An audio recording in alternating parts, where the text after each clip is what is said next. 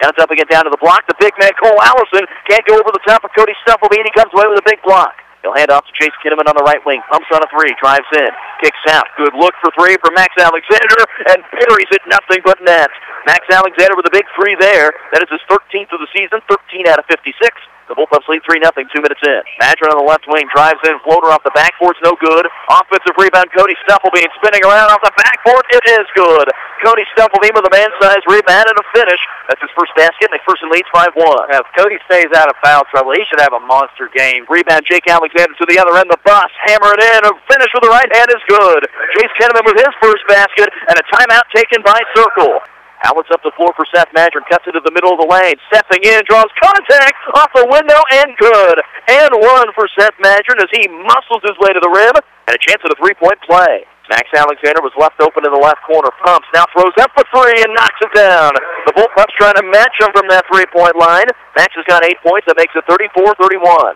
And that does it for half number one here at Circle as the T-Birds score 22 points in the second quarter, and they lead the Bullpups 36-31. The Bullpups trying to hold on to a 5-game winning streak and 67 in a row against ABCTL Division III teams.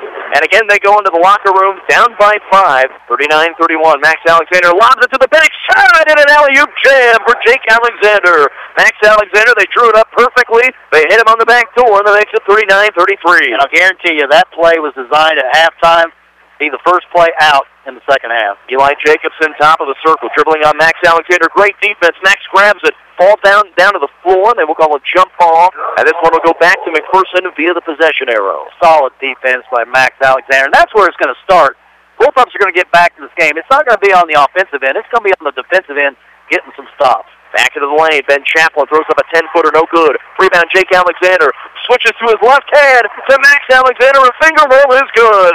Jake Alexander looked a little bit like Patrick Mahomes there. He was ready to whip a pass with his right hand, flips it into his left hand, and finds Max Alexander for the easy two. Max has got 10. That's how you get back in the game. You get back in the game with easy baskets. Madron drives, kicks it back out, Max Alexander with a head and shoulder fake, dribbles behind his back, jump stops, back door. Cody Stufflebean off the window is good and one.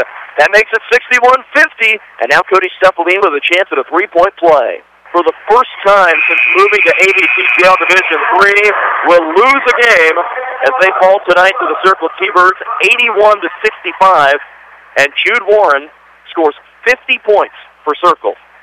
And the T-Birds improved to 10-8 on the season, 6-2 in ABCTL Division III. The Bullpup boys drop to 13-5 and lose their first game against a league opponent since 2012.